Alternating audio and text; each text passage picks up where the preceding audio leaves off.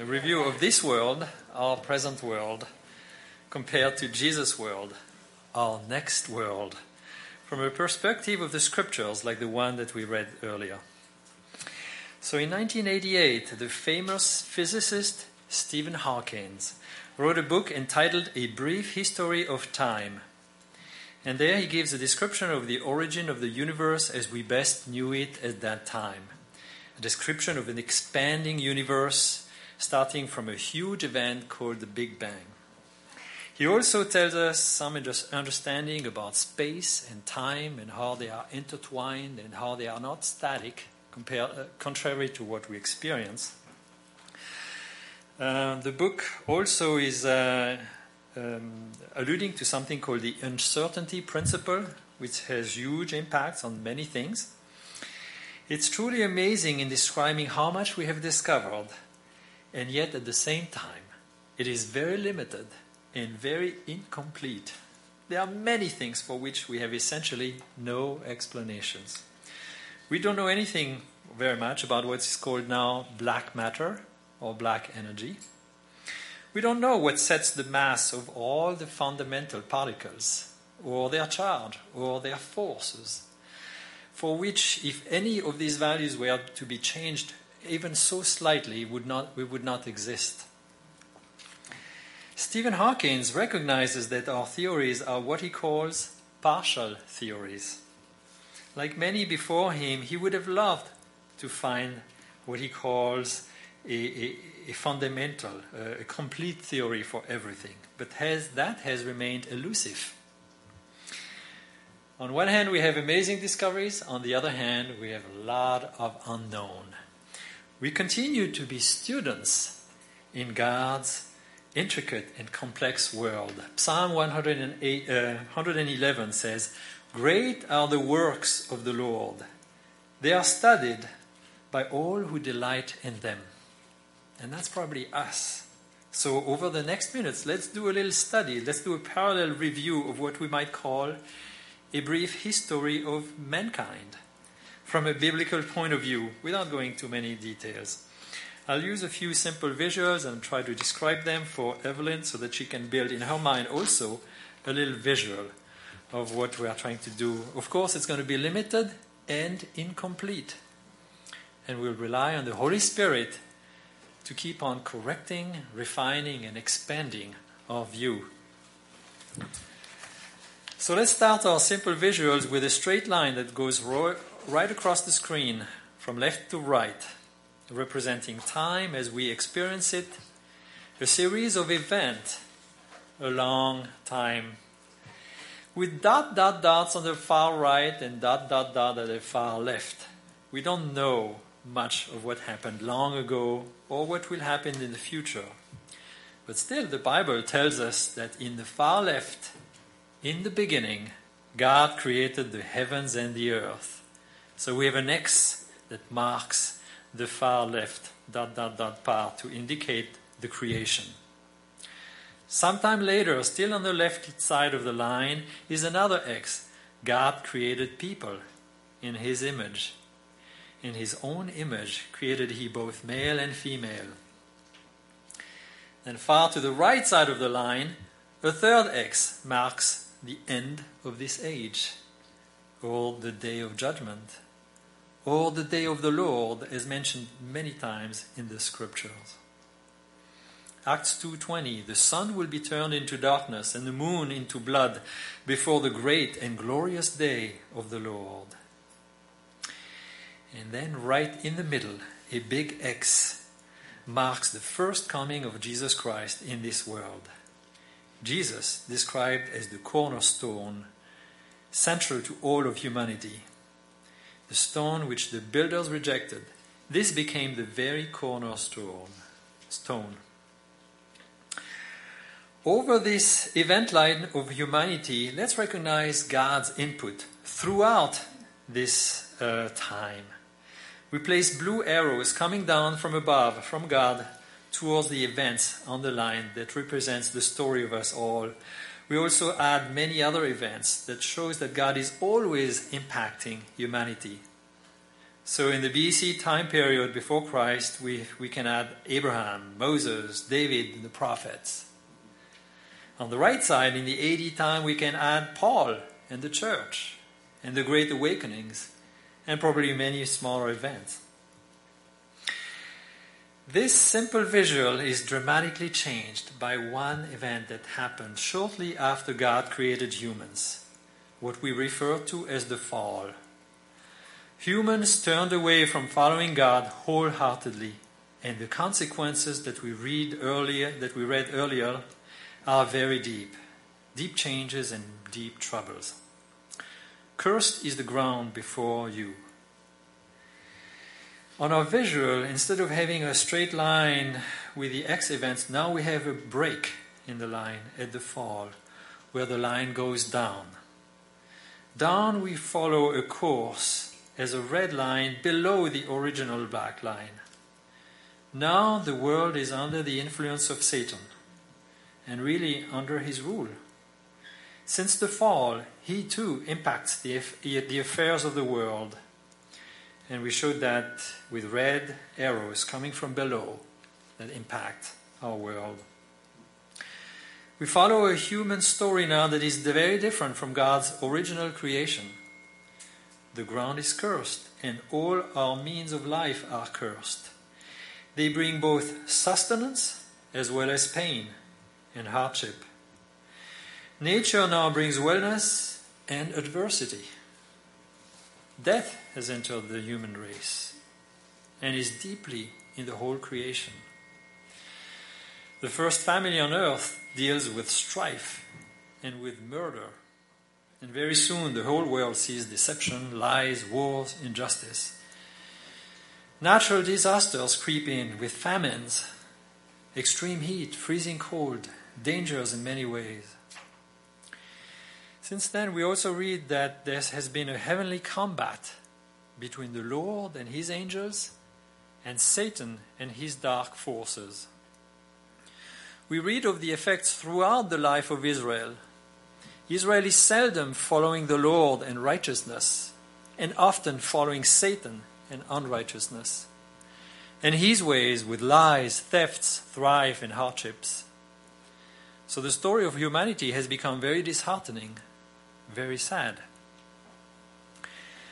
But now in the middle of the story comes the big event, the God event, the God card, the real trump card, the central event that reverses the course of humanity.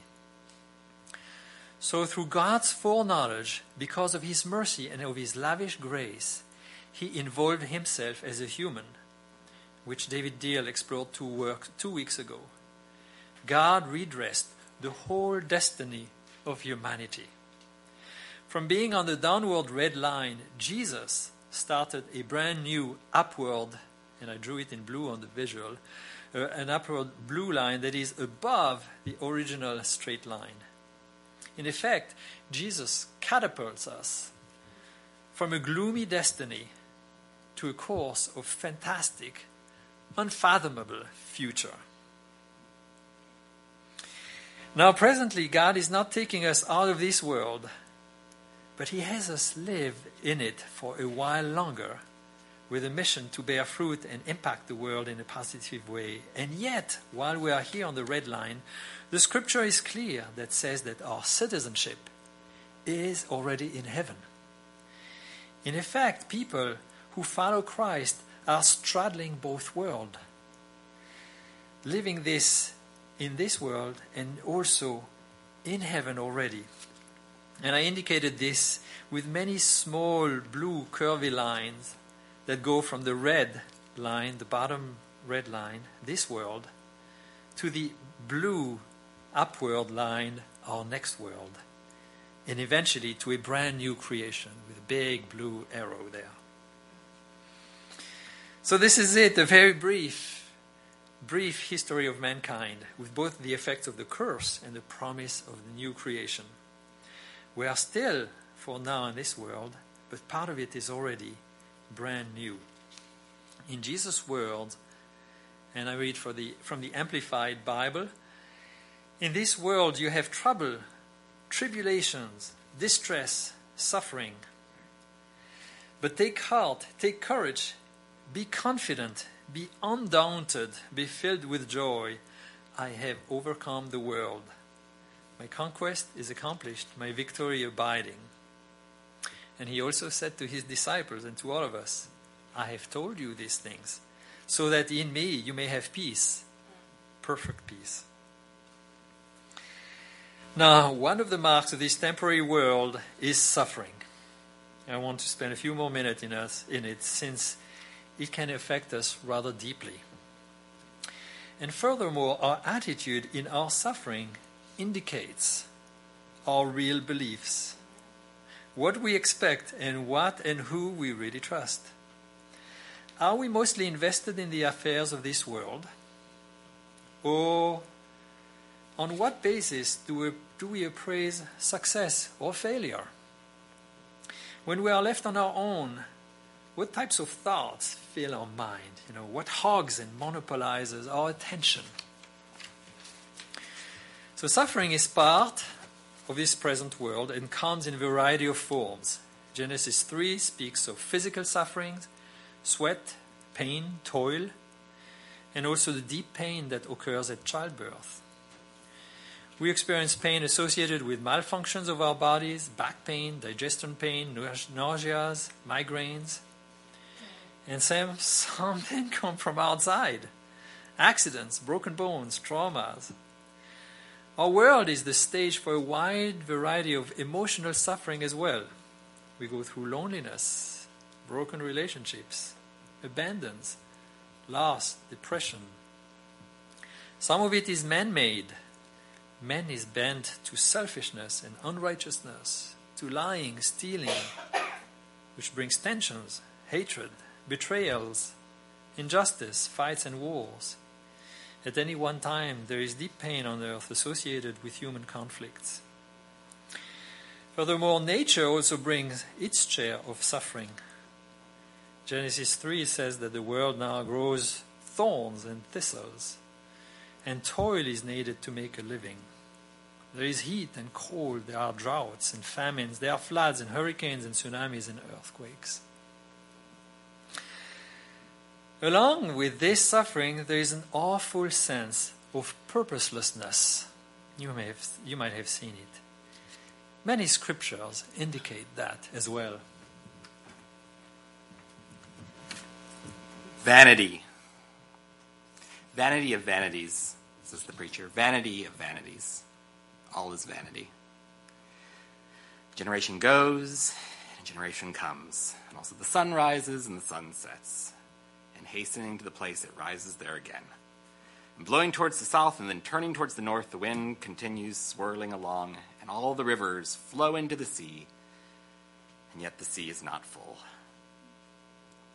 All things are wearisome. That which has been done is that which will be, and all that which has been done is that which will be done. So there is nothing new under the sun. I have seen all the works which have been done under the sun, and behold, all is vanity, striving after the wind. And the generic question that comes: what advantage does a man have in all his work which he does under the sun? We struggle to earn money only to have it spent and gone.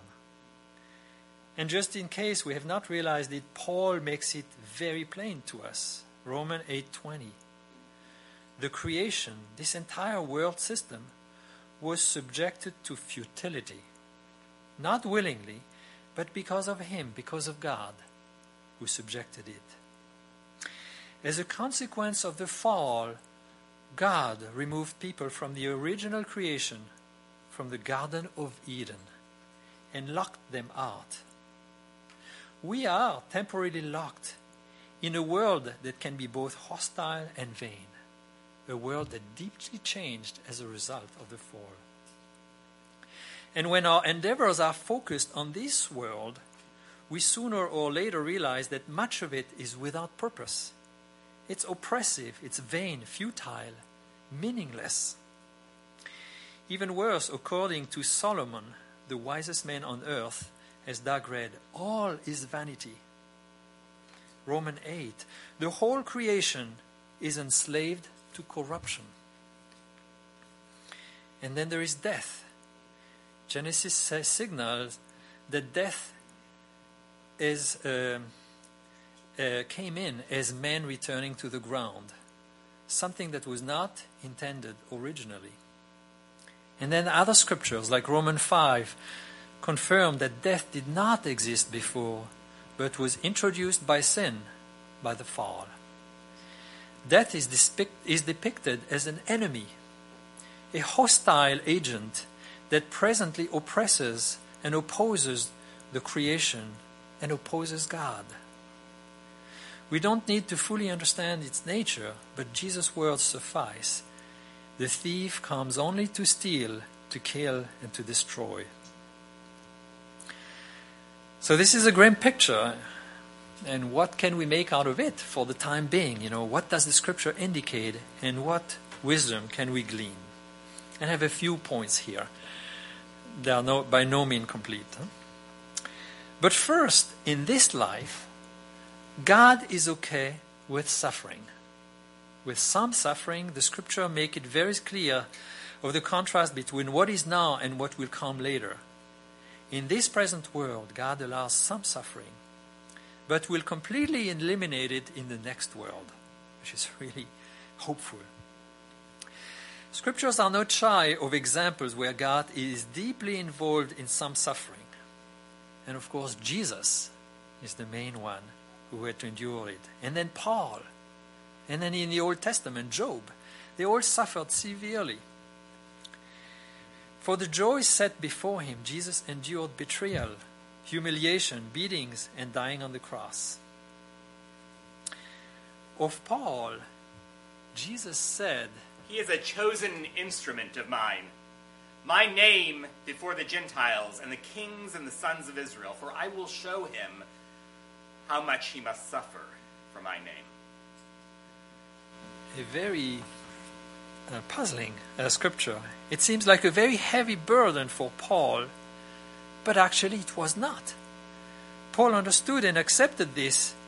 For example, he said to the Thessalonians, "For you yourself know that we have been destined for these afflictions. And yet he adds, May no man be disturbed by these afflictions." afflictions did not phase him out much. Most of his letters don't dwell on his sufferings at all. And he did not want anyone to be discouraged by it. Second, God limits suffering in time and in extent. Just a couple of scriptures. 1 Corinthians 10:13. God is faithful, who will not allow you to be tested or tempted beyond what you can bear. But when you are tempted or tested, he will provide the way of escape also, so that you will be able to endure it. Or 2 Peter 2:9. The Lord knows how to rescue the godly from trials, and to hold the unrighteous for punishment on the day of judgment. God is well able. There is an amazing story in the book of Acts, astounding story of Stephen, described as a man full of faith and of the Holy Spirit. Yet in chapter 7, the crowd persecutes him and puts him to death by stoning.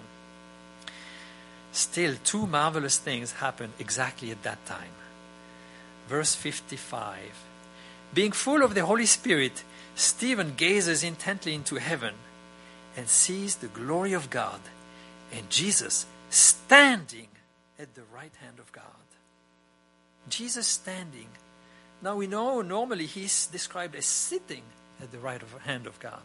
But here he is standing and fully involved in what is happening, and surely letting Stephen know. Second, on verse 60, it says, falling on his knees, Stephen cries out with a loud voice, Lord, do not hold this sin against them. Having said this, he fell asleep. It seems to me that God's presence was so strong in Stephen that the pain of stoning was only secondary. Stephen focused on the eternal life of the people who were actually stoning him. and the words chosen to indicate his death are very peaceful words. He fell asleep, as if God spared him the intense suffering that normally would be part of being stoned. A third insight from the scriptures is sometimes we have an explanation or we can see a purpose for our suffering. At other times we can't. Paul, for example, could see a purpose in his suffering and even explain it at times. Job, on the other hand, could see no purpose and could not explain it, at least for a long time. And he was very vocal about it. David, for example, sometimes he could and sometimes he could not. In Psalm 6, he cried, "How long, O Lord?" Another time in Psalm 119 he said, "It is good for me that I was afflicted, that I learned your statutes." Fourth insight, God knows about our suffering, and he often rewards it. Psalm 56, one of my favorite. "You keep track of all my sorrows. You have collected all my tears in your bottle. You have recorded each one in your book." Or Hebrews 12:2 about Jesus, "For the joy set before Jesus, he endured the cross." Matthew 10:22, "You will be hated by all because of my name, but the one who has endured to the end, he will be saved." Or 1 Peter 2, "If for the sake of conscience toward God, a person bears up under sorrow when suffering unjustly, this finds favor with God." And point 5, how do we go through it? This is where the rubber hits the road. What do the scriptures tell? And here are just a few points that I could glean through. We bear, we stand, we surrender and hope. We cry aloud to God our Father and to Jesus our Lord. We hope, we claim his promises, and then we rejoice. So some scriptures for that. 2 Timothy 2:3, "Suffer hardship with me," says Paul to Timothy, "as a good soldier of Christ Jesus." Ephesians 6 to us all, "Take up the full armor of God so that you will be able to resist in the evil day, and having done everything, to stand firm." Stand firm, therefore. In the midst of the battle, like a soldier, we simply stand. Then to God we surrender all. We surrender our goals, our plans, our will, our hope. From Jesus' example, "Father, if you are willing, remove this cup from me. Yet not my will, but yours be done." "If the Lord wills," said James, "only if the Lord wills, we will do this and this. We will plan, we'll plant, we'll grow, if the Lord wills." And then in the heat of our suffering, we desperately cry aloud to God our Father and to Jesus our Lord. Dick, our pastor, led us to Psalm 6 and David's cries. And Doug vividly showed us David's emotion in there. Doug, please.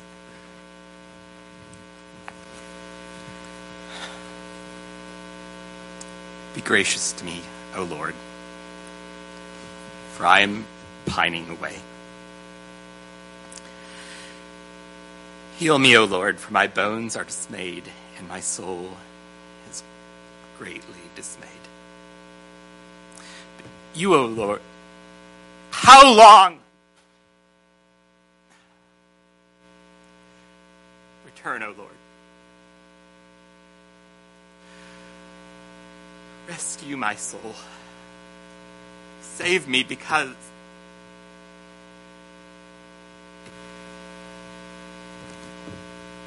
of your loving kindness.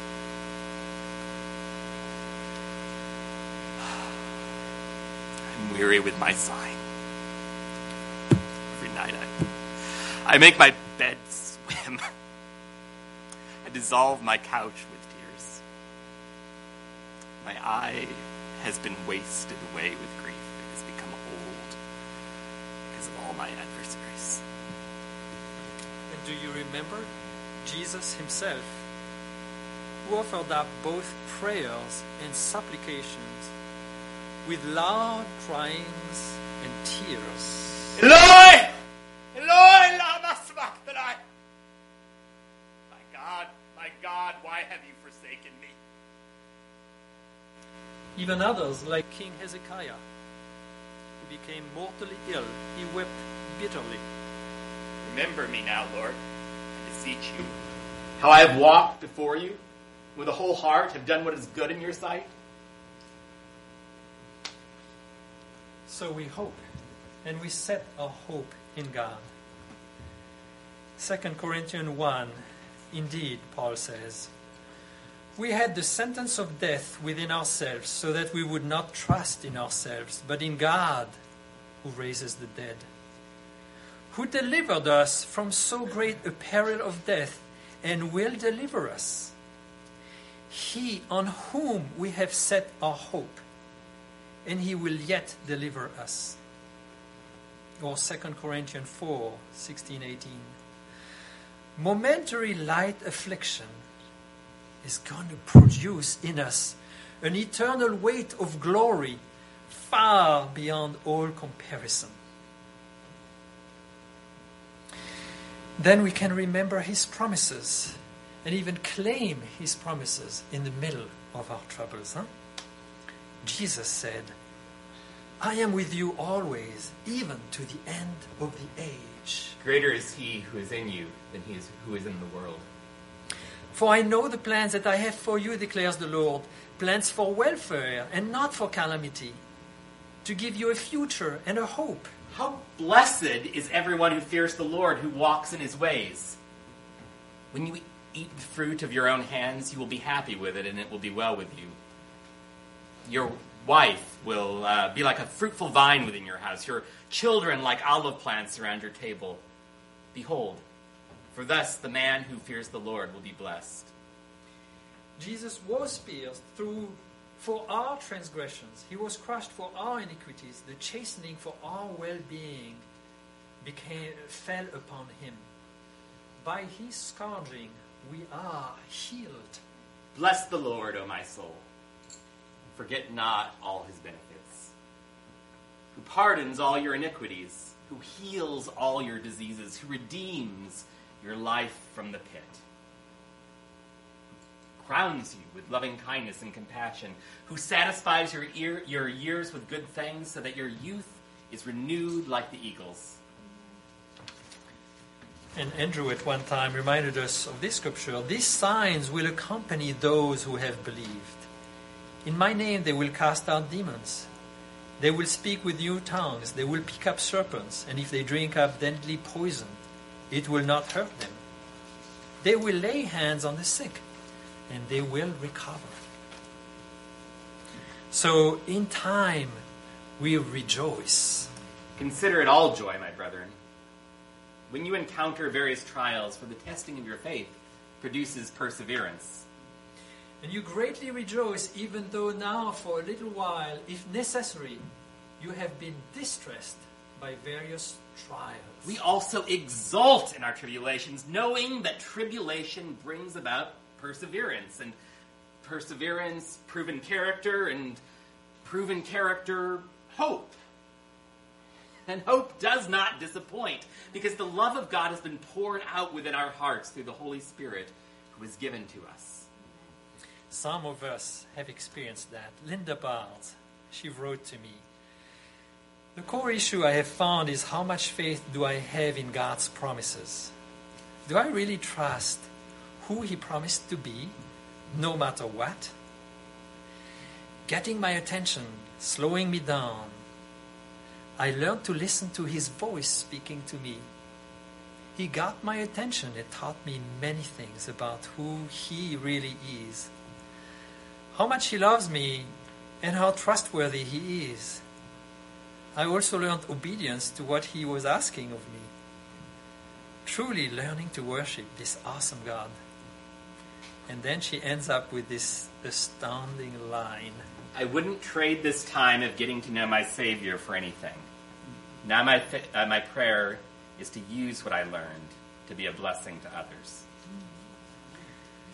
So thank you, Linda. We come to accept Jesus' words that in this world we will have trouble, tribulations, distress, and suffering. But his main message still remains is to take heart, take courage, be confident, be undaunted, be filled with joy.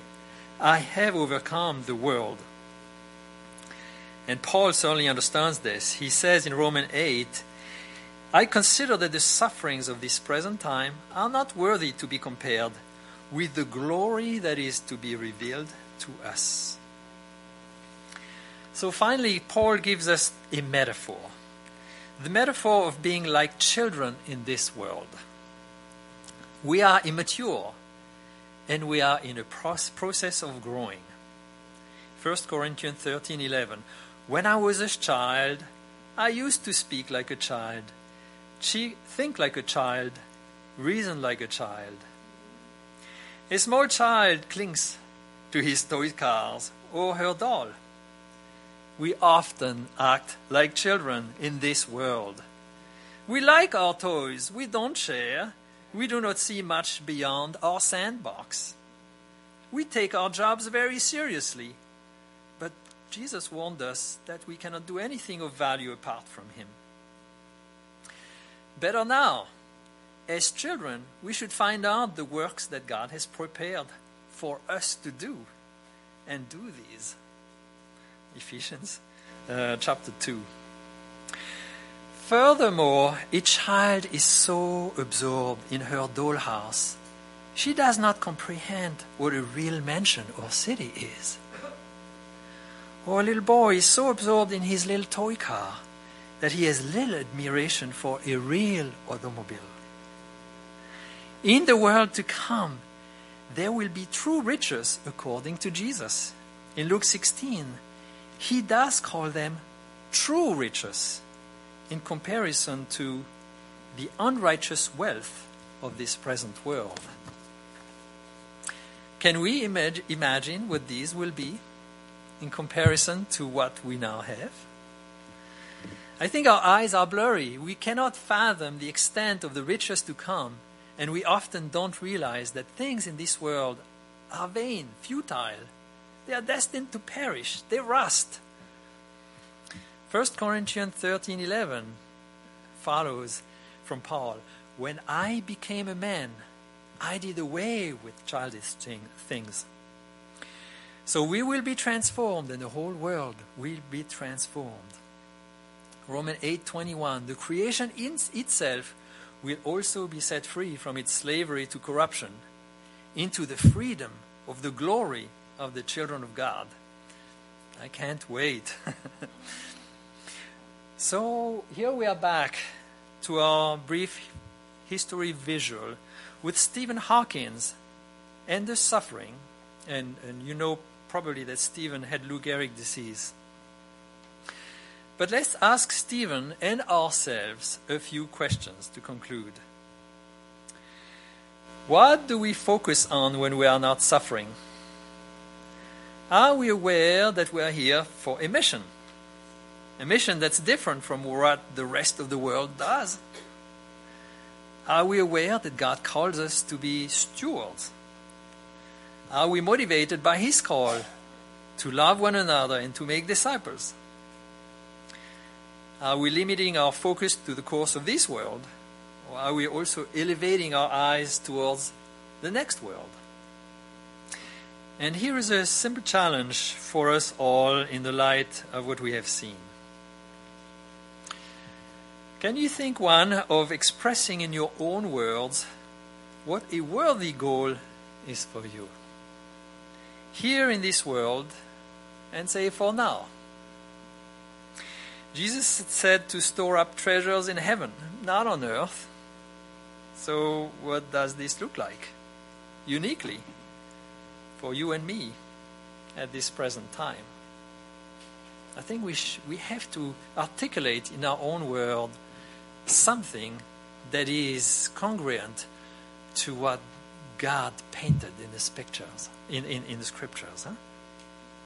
And we have to aspire to that. So too, how much of our attention, our time, our energy, our resources do we devote to this goal? And let me pray. Now pray with me, please.